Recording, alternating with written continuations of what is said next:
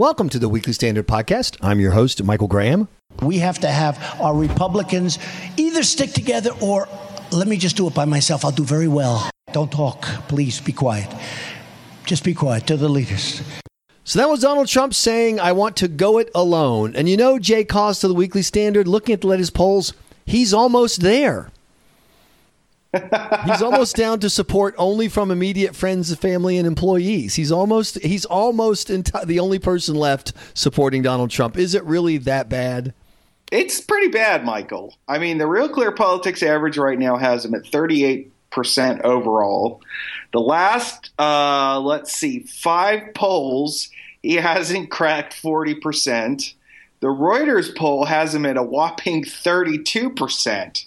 So, that might be employees of, Trump International Hotels or whatever. It's pretty bad.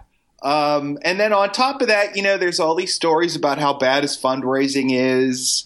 And, and more broadly, like Q Hewitt had a piece in the Washington Post today suggesting, and I thought it was, just a completely unrealistic suggestion that, it's time for Trump to tone it down, get serious, create the contrast with Hillary Clinton and so on and so forth.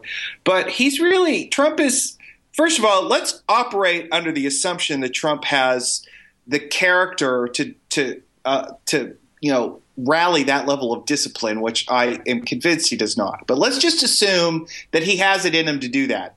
He's really set up for himself quite the catch-22.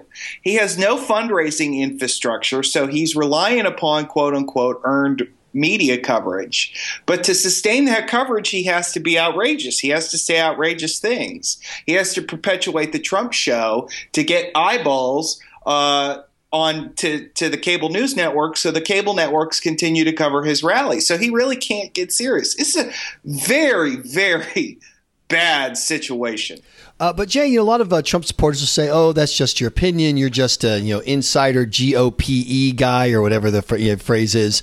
What about the data? For example, you mentioned his numbers. Well, isn't it true that George W. Bush was losing that badly, or H.W. Bush, or wasn't somebody losing that badly already? And besides, what about his surprising strength among Hispanic voters that we saw in the primaries? What about those numbers, Jay Cost? Right. Well, look, I mean, you can always point to a historical example, a one-off example of somebody rallying from behind. George W. Bush had a huge lead over Al Gore in 2000, and it evaporated. Jimmy Carter had a big lead at points over Ronald Reagan in 1980, and it evaporated in, 76, Dukakis in 88, et cetera, et cetera. But look, this is the problem with all of those, with comparing those past examples to the current situation, that Donald Trump is a known quantity in American politics. Okay. He's not like Jimmy Carter in 1976, a fresh face. People are just getting to know, and their initial impression of him is positive. But as the campaign goes on, Ford brings the Republicans home. It's not like that with Trump. And it is interesting, too. You talk about bring Republicans home. Donald Trump has already had a unifying shift, if you will, or he had one a few weeks ago, and that's when you had a handful of polls with him beating Hillary Clinton. So there's not a Republican come home. Republicans came home, looked around, they heard crazy Uncle Donald upstairs screaming and yelling about the Mexican, or saying bizarre things, trying to take a victory lap over the Orlando terrorist attack, and a bunch of them said, I'll go sleep on my friend's couch instead. That's what's happened. Talk about those negatives. I thought the number 70% disapproval. I've never seen anything like that, Jay Cost. Yeah, that's right, Michael. I mean, it is unprecedented. And the way to think about this is it's not just 70, whatever it is, 70%. It's always above 60. It's not just that. It's that people know this guy. People have opinions of him that are well formed. This is not like 1988 with Michael Dukakis or Jimmy Carter in 76, where they're new on the scene and people have an initial impression that they might revise at some point in the future. Opinions about Donald Trump. Donald Trump has been on the national scene for 30 plus years. Impressions of him are locked in. So, people who think Trump can turn this around need to answer this question. How? What does he say to people who already dislike him? What does he say to them? What does he say to people who dislike Hillary Clinton kind of on a scale of 1 to 10? They're like at a 6 or 7, or maybe better put like a 3 or 4 about Hillary Clinton, but they're like a 0 or 1 about Trump. What does he say to them? Considering that those impressions of Trump have been formed not overnight, but over the course of literally 20 plus years. What does he say? That doesn't even address, as we discussed a moment ago, the fact that I don't think the man has the capacity to say that thing, even if that thing exists. He doesn't have it in him. He is a reckless, shoot from the hip, fast and loose kind of guy who makes it up as he goes along, and making it up as he went along was sufficient to win, 44.5% of the vote in the Republican Party primary against a divided field. But now he's going to, in so doing, he alienated 2/3 or 3/5 of the country. And now he's staring down the barrel of $1 billion gun that Clinton and the Democrats are putting the finishing touches on. So then let me ask you the second part of our conversation, which is, let's say that when July 18th arrives and Republicans look out and they see Trump, still in the low 30s. They see not a lot of money behind him. They see Kirk, Portman, Ayotte all, swirling down the drain in the U.S. Senate. The U.S. Senate is lost. They see numbers like we're seeing right now where the generic ballot is Republicans -11 versus Democrats. Would you, generally speaking, do you want the Republicans or Democrats to win? We're -11, which is the territory you get into when you start putting the House in danger. So the White House is gone, the Senate is gone, maybe the House is gone. I don't want to ask will, because that's speculation. If the Republican Party decides they don't want to commit political suicide with Donald Trump, if they decide they want to open nominations back up, number one, can they, Jay Cost? And number two, how would that actually work? And who would be the person that could make that decision, could pull the trigger and say, yes, we're going to throw things open? Yeah, those are good questions. First, let me just say, a couple months ago, we did a podcast where we talked about Trump's general election sort of prospects. And, we discussed, is this Dole? Is this Mondale? And we sort of speculated that, no, this could be worse. We shouldn't assume that this guy has a floor. And I think we're starting to see that now, Michael, and we're seeing it in an interesting way, like that. It's almost in response to the Orlando shooting and the typical, the argument that the two sides have. Well, the Republican side isn't making an argument because Donald Trump is the head of the Republican Party now, or the chief messenger of the Republican Party, and he's not capable of making arguments. So what happens to a political party when it goes into an election where its chief candidate is incapable of making an argument to the voters? What is the down ballot carnage in that scenario? Whatever you want to say about Bob Dole in 1996, and Lord knows the Trump people on Twitter like to criticize Dole for losing that. At least Dole was out there making the case. It's the same thing with Mitt Romney in 2012, or even Walter Mondale in 1984. Mondale lost, but you go and watch his convention speech at the Cow Palace in San Francisco. He's out there making an argument. Trump is not capable of that. So the question really, where is his floor? I don't think we can look to history. So if the Republicans in Cleveland, come to their senses and realize that there is no floor, the answer to your questions are yes, they can do something about it. And there's two ways they can do something about it. First of all, the Rules Committee could simply change the rules of the Republican Party. Rule 16 governs the binding of delegates on the floor of the convention to the results of the primaries and the caucuses. However, Rule 16 is a rule that expires. Rule 16 expires the moment the Cleveland Convention is banged into session, is gavelled into session. If the Rules Committee does not approve a renewal of Rule 16, then the delegates will be free. And let me just stop right there, because I think this was helpful for me to understand it in reading your work at the Weekly Standard, Jay, is And it makes sense if you think of it this way. Every convention makes its own rules. That's how the party stays dynamic. We're not using the rules of 1860.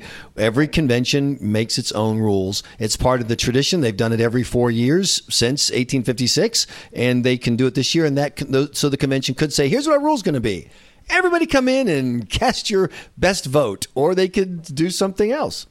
Right. The way to think about the Republican convention is the way the Constitution empowers the House of Representatives. The Constitution gives the House of Representatives complete sovereignty over its own rules and procedures and complete sovereignty over admittance of members into the body. Okay. So what that means is that a previous House cannot write a rule that a subsequent House cannot overdo. Right. Okay. Now, if the House is going to pass a law, they pass a law, it goes on to the Senate, signed by the president. If the House wants to change that law, they have to get the approval of the Senate and the president. But when it comes to the rules of the House is completely sovereign. It's the same principle with the Republican convention.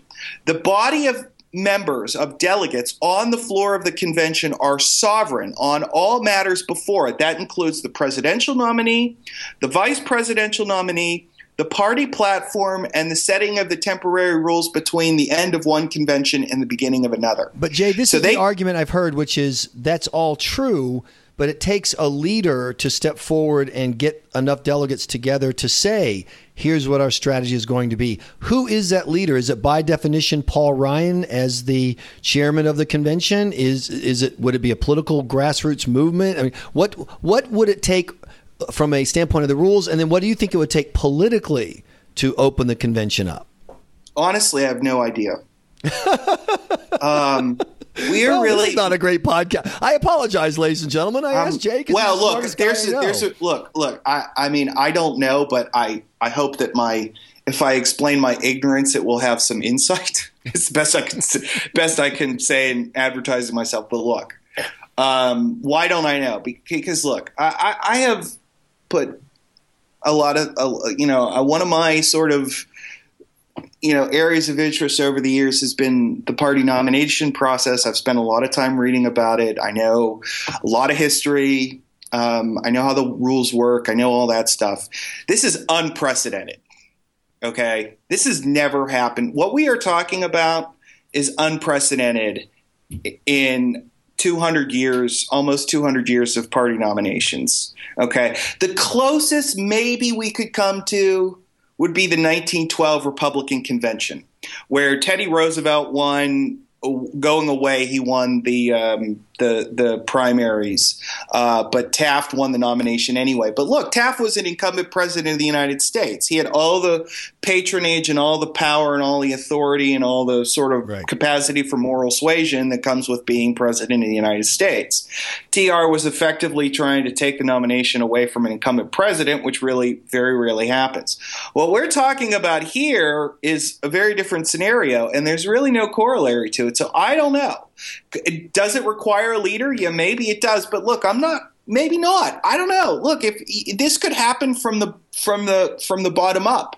If you study, it's a weird. Conventions are weird things, Michael. I mean, a lot of times, and we haven't seen this really in our lifetimes. Right. I mean, people. Maybe you can kind of make a comparison to '76, but if you read the history of conventions, a lot of times there's this sort of, for lack of a better word, there's like almost a mob psychology that can take over, okay?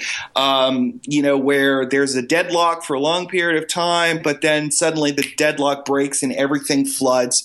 That happened a lot back in the 19th century. And, that a lot of times, like for instance, in the 1880 presidential nomination, on the Republican side, the Republicans were deadlocked between James G. Blaine and Grant, and somebody put into, I don't know who, nominated or entered into the, formal consideration, Garfield, right. James A. Garfield. Garfield was not behind that. There was no Garfield maneuvering, but that just, it lit the fuse and it just moved from there. So, that would be a contrary example to what you're sketching out, where it could be bottom up too. Look, I don't know. We are so far outside. I mean, I had suggested to people a couple of months ago that, it didn't matter how many pledged delegates Trump won. I mean, I'm talking like back in February, March. I was pitching to people the idea that that the convention could do whatever they wanted. And people told me, you're crazy. That's nuts. It's never going to happen. And here we are talking about it. We are so this is like Alice. We are Alice and we are through the looking glass. We are into Wonderland. I don't know what's going to come next, Yeah, that's a great way to put it. And the last thing I would add is we're in the situation now, Jay, where you have a major party nominee who is consistently polling in the low 30s and has consistently, repeatedly been in the low 30s. And I saw a piece in the last 24 hours where someone went back at this point in polling. And of course, we poll more now than we did in the past. It's not a 1-for-1 point, but you couldn't find anybody who was the major party nominee at this point in the process. That is, they had, the field had been seeded, that had polled in the low 30s more than 4, 5, 6 times. Right. Trump has repeated dozens and dozens of times. Trump has been in the low and mid 30s, and there's just no way. So, I ask you to answer a purely political question: do the Republican delegates have the courage to see the train coming to them and stand up and do the hard, painful work for 4 days to avoid the humiliation of 4 months? Or do you think that just that psychology you mentioned will make it easier just to say, look, I didn't vote for the guy. I didn't want the guy, but this is who we got. I'm not going to go home and get yelled at by crazy Trumpies. We're just going to give him the nomination and then get in open our survivalist basement and open up our potted meats and water and wait for the radiation to blow over sometime in 2017. Which one is going to be 4 days of pain or 4 months of anguish? Yeah, that's the question. Look, I think that this gets back to something we talked about a moment ago with this idea that the guy doesn't have a floor, right? And this is not Mondale in '84. This is not McGovern in '72. This is not Goldwater in '64. The guy's not capable of making an argument. So, the question then becomes is what does the Republican Party do going into an election where the only side that's making an argument is the Democratic Party? I think that that's what we're looking at right here. Everything gets drowned out, and all we hear is Trump's inane jibber jabber and Hillary's demagoguery. We're seeing that exactly with the Orlando thing. The Democrats are basically own the field almost by default on this argument about gun control versus, terrorism. Right. The Republicans aren't even making an argument. And I think the question is, you mentioned earlier that Reuters Ipsos generic ballot thing. Right. And look, we've also seen this. So this has spillover effects. That's the question. Will it have spillover effects?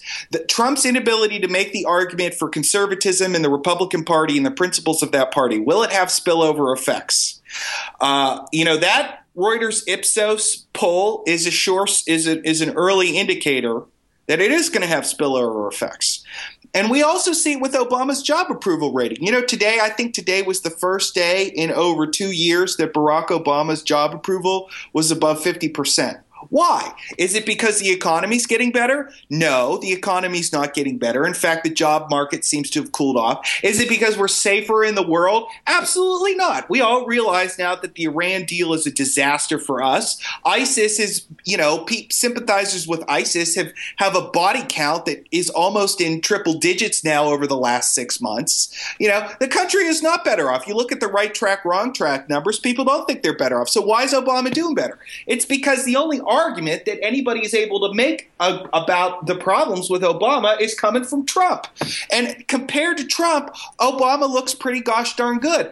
And if Republicans on the ground, in the states and congressional districts and state legislative districts, if they begin to perceive that this is going to affect them too, if that sense is pervasive, by the time the Cleveland Convention convenes in July, over the next month, if the sense is not only that Trump is going to lose, but he's going to take us down with him, then that's going to change the calculus, Michael, because you asked me if there was a question of courage, right? That was your question.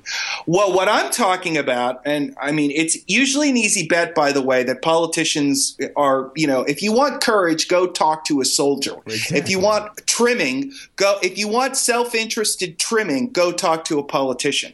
But it's possible that might not be the right question to ask in July. If the delegates on the floor who are going to be, I don't want to call them party insiders or establishment people as sort of in reference to K Street, but if they're people who they're plugged into their state and local political parties, if there's a sense then that the party at that level is going to suffer, then it's not going to be a question of courage. It's going to be a question of self-interest, which is when we're trying to predict the behavior of politicians, that's always the way to go, is to look at their self-interest. So, if we continue to see Obama's job approval increase, if we continue to see Trump polling in the 30s, look, if we see other generic ballot numbers like that Reuters one, then the delegates are probably going to start hearing from their friends and their neighbors and state politicians like, hey, we're going to get wiped out here. And they might do it. I don't know. Maybe they will. Jay Koss, thanks so much for joining us for this podcast. We really appreciate your insights and your passion. My pleasure, Michael. You've been listening to the Weekly Standard podcast. Please be sure to check weeklystandard.com regularly for podcast updates. I'm your host, Michael Graham.